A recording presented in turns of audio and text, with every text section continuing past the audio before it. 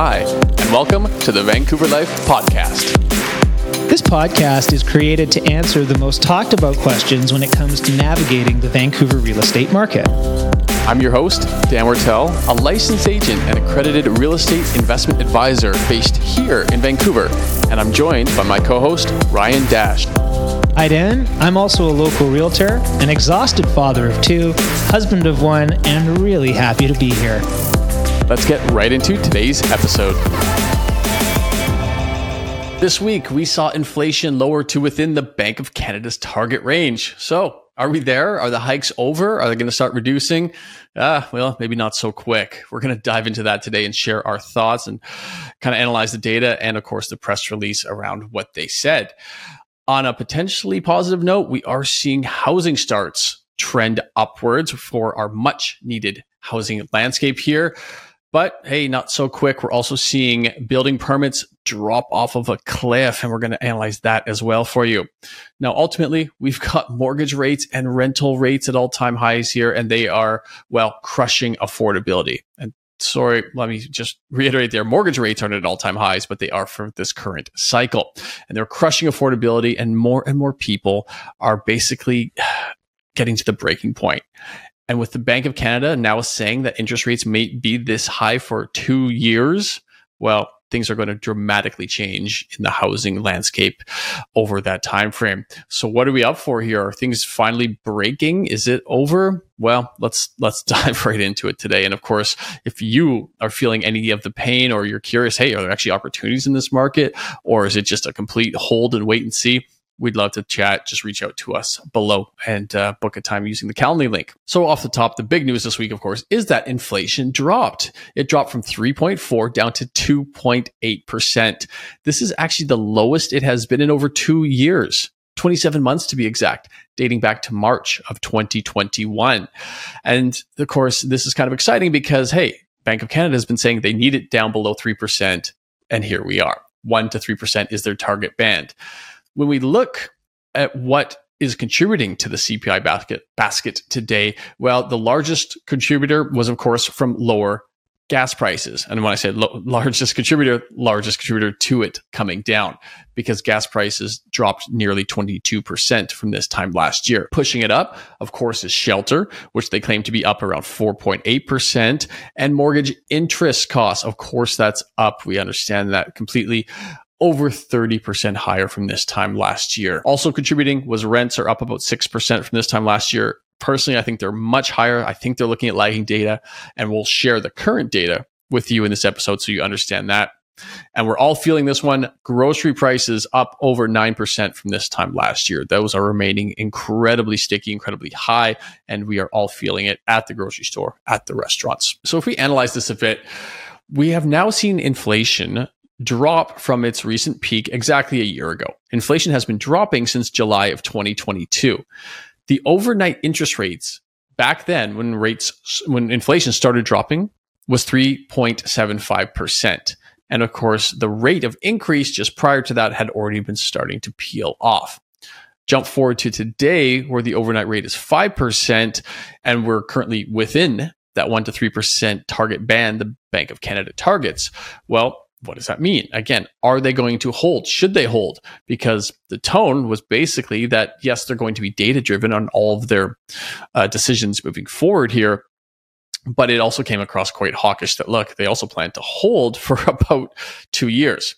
So stepping back a sec here, there is one more inflation print that's going to be brought to the public on August 15th, next month, prior to the September 6th interest rate announcement. That's the next time we're going to hear from the Bank of Canada regarding interest rates. What they are saying right now is that they're seeing consumer spending is still a little bit too strong, but that's Q1 data that they're referencing. And this is also based somewhat on the massive immigration numbers that largely we know are breaking records each quarter. So yes, more people come into the country, there's ultimately more spending. So is this data that they're referencing even adjusted for population growth? Tiff Macklem also talked about how housing prices have been increasing, and that is a reason for them to either continue to hold or even increase rates at the next announcement. Again, lagging information. Yes, housing went up Q1. Yes, housing went up most of Q2. But because as agents, we have real-time data as to what's happening in the housing market, We've seen housing prices come down for 2 months here in GVRD, very similar to what's happening in Toronto. So by the time September comes around, we're likely going to have 4 months in a row of downward house prices, yet BOC will probably only reference Q2 data, HPI, which will point up. And yet the reality on the ground will be much different here. As of their last speech, the Bank of Canada here thinks that interest rates will remain around 3% for the next year and then slowly lower to about 2% by mid-2025. That's 2 years from now, basically opening the doors for them to say, okay, well, we're holding rates in and around that 5% mark for the next 2 years. And believe me, if 2 years of 5% overnight rates maintain, you're going to see a heck of a lot more pain in the marketplace. You're going to see companies fold. You're going to see houses basically hit the market at great reductions, or you're going to see foreclosures maybe start to tick up, even though that takes a couple of years. But you're also going to see all-time high rental rates almost every single month here. So basically nowhere to escape housing pain right now. But Ryan, what's your take on all this news? Do you remember when they made a prediction that rates were going to stay low until the bottom of 2023? I guess the point I'm getting at is, when you make a 2-year prediction, I think that's I think they're trying to set the tone for the way people have been behaving and the way that they're going to behave into the future. I think it's more of a warning shot. I'm not sure they'll be able to stick to that plan. And for a lot of reasons, much like you just said, businesses could fold. It'll put a ton of stress on the economy. Prices will continue to drop, which could be good for buyers, but, sellers may decide not to sell, which again will cause more of a rental inventory issue. Again, the thoughts and the tone that came out of the meeting was pretty somber. I kind of said it in our last podcast that I think if they were done raising rates, they would be almost jovial about that announcement. Instead, it really sounded a whole lot more like they're definitely leaving the door open for more rate hikes. They felt like while inflation is still coming down, it has the potential to bump back up, and they want to avoid any kind of surprises like that. These are all the things that they're preparing us mentally for. So we'll see. My prediction is that they will hike again.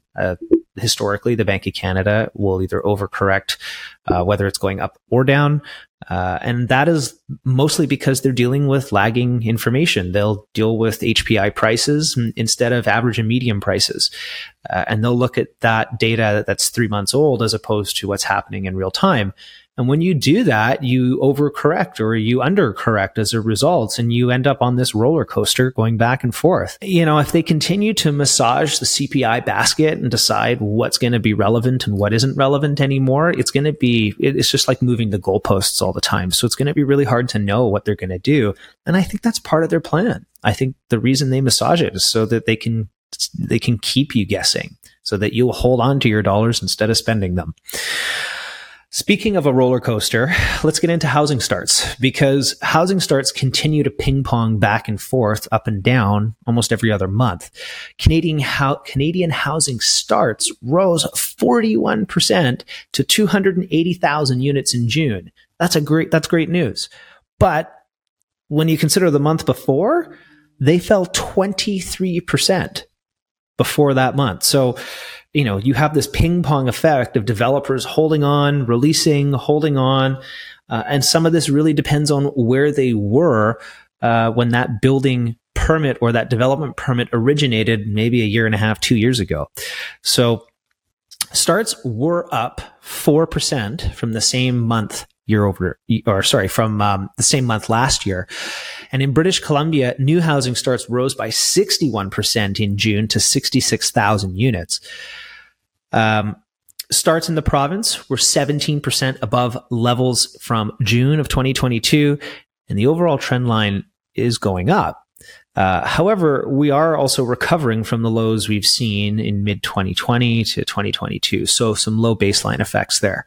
These levels were seen as pre-pandemic levels, and there are a few more people now in our country than there were then, right? So why are we not building more to deal with, the million more people that we put into the country or that our population grew by from last year? So ultimately, while we're still providing new units and new housing starts, it's not going to be enough to fulfill and sustain the people that are coming here or that our population is growing by. And don't forget, applications for building permits have now dropped for 6 straight months, sitting at a 15-month low. And that's a really important metric to realize, because while it sounds great that housing starts overall are trending up, a lot of people, builders, developers that have gone through the process to, let's say, rezone, get your development permit, get your building permit. Once that's in place, it's kind of like the train has left the station and they're not going to stop at that point. They've already invested so much time and money. So they need to kind of complete that building, that house, that duplex, whatever, because they just need to start recouping some of those funds. Whereas if people are just throwing in the towel from day one, saying, look, I'm not even going to go apply for a building permit at this point because the feasibility is not there. The numbers do not pencil. I'm not going to make money if I move forward. And that's dropping off a cliff. Well, ultimately, that results in lowered housing starts 12, 24, 36 months down the road. So really setting us up for some further housing crisis, or at least a continued housing crisis down the road. Though there may be some light at the end of that tunnel too, at least when we're talking about Vancouver, because we've been talking about the Plex plan for a while. The city has been, and it's called the multiplex plan now, I guess. And the report has just been made public. So all the things that they had sort of rumored look to essentially have come true. And now this report, it's I think 146 pages, is now on the City of Vancouver website. You can go have a look at that if you're interested. I know a lot of builders will be. And realistically, the key or the main points they're trying to push forward here too. So the housing department has pushed forward here to council saying, look, please allow single family home lots to be automatically rezoned and developable for 4 to 8 units. And it's all depending, of course, on the size of the lot, which type of units you're building, etc. But ultimately, they're just trying to make it easier and quicker for people to be able to build. They're actually pushing forward the concept that new single family homes will be reduced in size, and yet they will allow for larger laneway houses. Okay, they're basically just trying to densify. This is all about filling the missing middle. It's very easy now, technically not easy, but you can build a single family home or you can build a high rise. And there's not been much ability in Vancouver based on zoning and permitting to build your duplexes, laneways, row homes, and low rise wood frame towers. And this is trying to help solve that. So this is a big step forward. The initiative is now made public. It's still getting voted on, I believe, late fall or even by early 2024 here. But should this move forward, it will be a big help in densifying Vancouver as a whole. The last they mentioned, they were going to do this as a pilot project. Putting forward the first 100 applications would, I think, get pushed through here. So that would take, 100 single-family homes into 200 to 600-ish potentially homes. So obviously huge density would be improved there. The reality is, though, if it's only 100 lot test group here, you got to think that's still 2 years out, 3 years out before we're going to hear any real significant feedback as if this is working or not. So again, it's a push forward, but these things don't move quick. So we'll keep an eye on it, but keep in mind, we likely may not hear more for that time. Though, hey, they could also change that tomorrow. Guess what? Blanket rezoning, everybody have at her. We'll see where that goes. Now, with that said, while that's a push forward, building costs are still so incredibly prohibitive here. And to give you an example of how bad they are, there was a builder, I think from Vancouver, who had since moved to Houston, Texas, and he built there recently a single family home, and he tweeted out his receipt from the city in regards to permitting and building fees in Houston, Texas. And the single family home came out to $1,500 worth of city fees. Today in Vancouver, if you just want to build a laneway, 700 square foot laneway house, your fees to the city, building permits, permitting fees, all that stuff, it comes to in and around $30,000. So incredibly, incredibly cost prohibitive here. And as we all know, or as we like to report on, if you are to build a house, if you want to build duplex, high rise, low rise, whatever, approximately 30% of your builder's total costs go to the city. Taxation, fees, rezoning, etc. So it's, those prices get pushed on to the buyers as well because they, have to. So I've got an interesting perspective here, or something that just crossed my mind with respect to this. So let's say, for example, you're looking at $30,000 to do a laneway home. Now, I'm assuming that with these 100 homes that'll get the option to go from one home to 4, 6, or 8, there's going to be substantial development costs for each unit. So if I'm doing 100 laneway homes, that's 700 square feet, that's $3 million in revenue to the city. But if I'm doing, if I'm paying $30,000 for 4 700 units, that's one thing. But if I'm paying $30,000 for each 700 square foot unit in the house, is this not a real way, tangible way for the city to collect a lot more revenue? It's something that's just, I'm curious to see how the city is going to do this, because if it's $30,000 for permitting for the whole home to go from 1 to 6 units, now we're talking. But if it's $30,000 for each unit in that home, this is as much about collecting revenue as it is about dealing with density. So it's just an interesting thought process in my mind. With that being said, I want to touch on affordability, because affordability is next to supply, the biggest crisis that we have in our city. With current interest rates, so get this, to purchase the average price home in the GVRD sitting around $1.2 million with 20% down, a buyer needs to earn $215,000 for an annual income and be carrying zero debt. So that's a tremendous number. Now that can be a household income as well. It doesn't have to be a single income. But that being said, that's well above the average household incomes throughout Vancouver. And this is now going to push what would be buyers in a previous market into the rental market. And that will further exacerbate, my apologies, the pain that is already in the marketplace. This will compound, right? And now we're seeing at a time when Canada's average rent has just crossed an all-time high in June of $2,042. The average annual rents are up 20% over the last 2 years. In Vancouver's monthly rent in June for a one-bedroom was up 18% year over year and 14% year over year for a two-bedroom. So these numbers just keep climbing and keep pushing people out of the buying side and competing in the rental market. It's unaffordable at every corner. And of course, really, even taking away more from the rental market, and the reason why we're seeing these all-time high prices is the amount of short-term rentals out there and the amount of people trying to Airbnb their units. And as of right now, there's something like 4,100 active short-term rental ads out there for the city of Vancouver. And this is up like 37% from this time last year. And of course, this is all happening at a time where it's very tight market for long-term renters, and they're seeing more and more of these units getting converted. Again, to not take sides, let's think about this for 1 second. If you had a unit and you could rent it out and your long-term rental rate was, let's say, $2,800, or you could short-term rent that and get $4,500. Well, I guarantee you the person who owns that space, their expenses have skyrocketed. They're paying a higher mortgage, they're paying higher taxes, they're paying higher everything. So ultimately, if you're just trying to stay above water and even hold that unit, what would you do? Would you go for more money or less money? Now, again, I'm not taking sides, not saying right or wrong, but at the end of the day, if you have a thing and you can extract more capital out of that thing by going with plan B rather than plan A, it's pretty understandable why people would do that.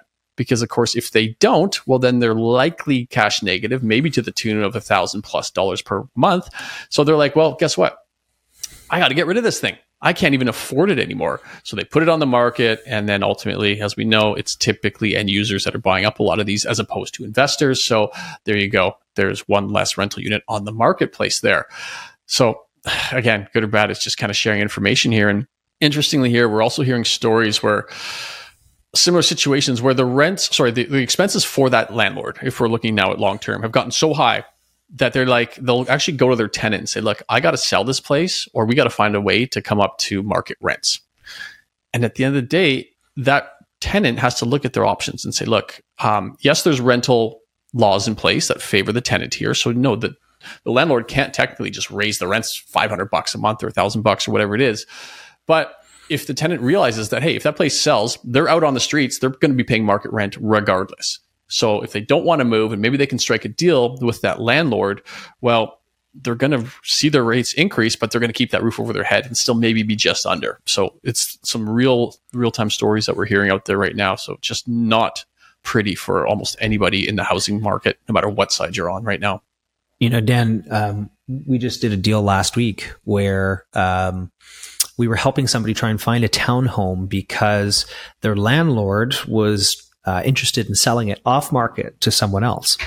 And the rental rates that they were looking at, comparatively speaking to what was available to purchase, the rental rates and the mortgage rates, there was, I wouldn't say near as no difference, but they were able to look at that scenario and go, well, if I've got to go back into the market and rent, my rent is going to jump 35, 40% from where they had been, which puts them right in line with a mortgage. So they made the decision to just buy it directly from their landlord instead.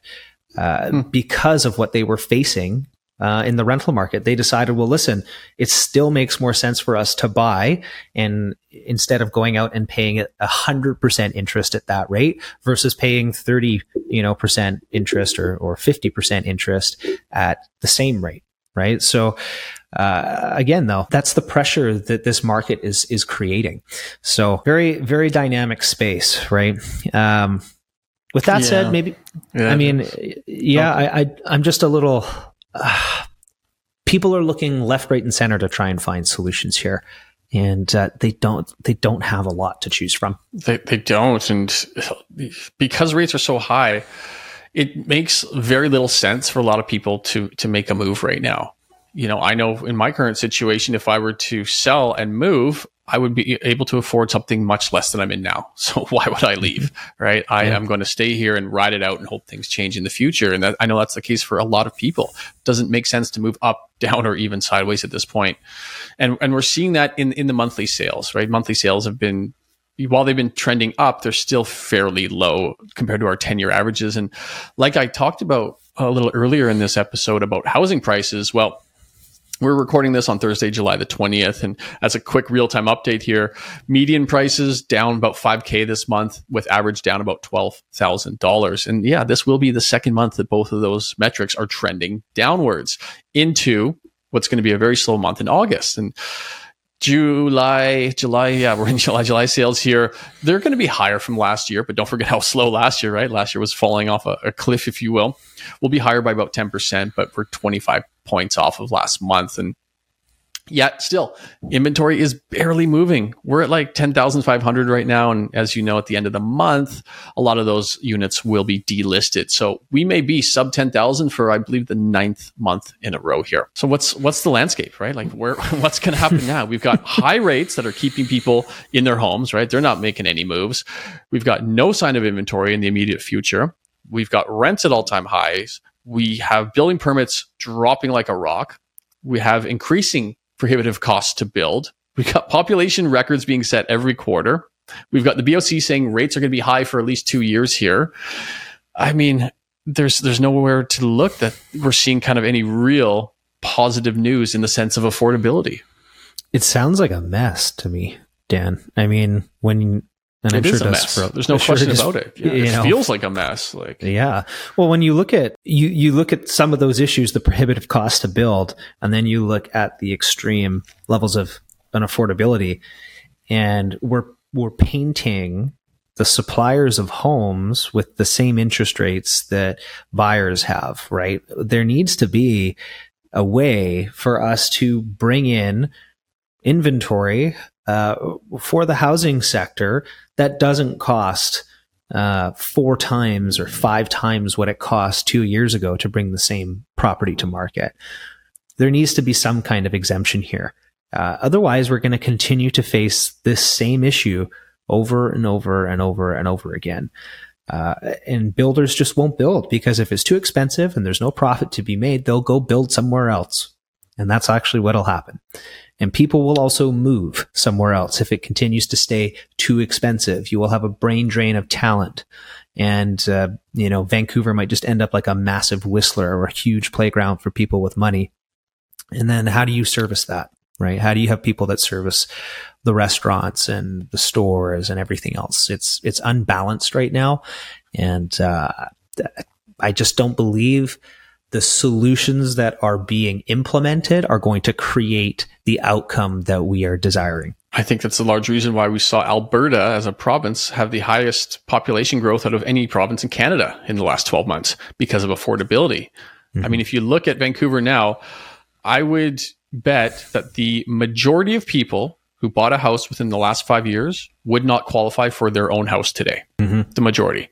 And so, I hope you really like your house because chances are you're not leaving it for quite some time here, unless again you're making that radical move to something like another province just for the affordability.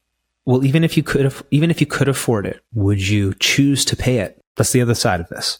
When you could stare down something like Alberta, or you could move to a suburb, maybe you're going to downsize your home, or you're going to alleviate yourself of that property. Those are considerations that a lot of people are making right now. Just because I can afford to pay it doesn't mean I want to, right? I don't want to pay 50% of everything I earn to go on my paycheck or my rent, right? To go towards my mortgage payment or, that doesn't make sense. You as a human being, you can't save for your future. So, it's an existential crisis. It's not just an affordability one too. Very well put. Well, buckle down, people. It's not looking to be easy for the next couple of years here. So please, we'd love to help you if you have questions about the marketplace and what to do. Are you stuck? Are you thinking about a move? Are you thinking about leaving the country? We actually have seen this a few times with a few of our clients. So happy to share what we can about how that works. So anyway, thanks as always for tuning in and have a great day. That wraps up this edition of the Vancouver Life Podcast. For more information on this podcast and to access a ton of free downloads, investment opportunities, current market info, and homes for sale, you can find it all at www.thevancouverlife.com. Thanks, and we look forward to bringing you more podcasts about Vancouver real estate.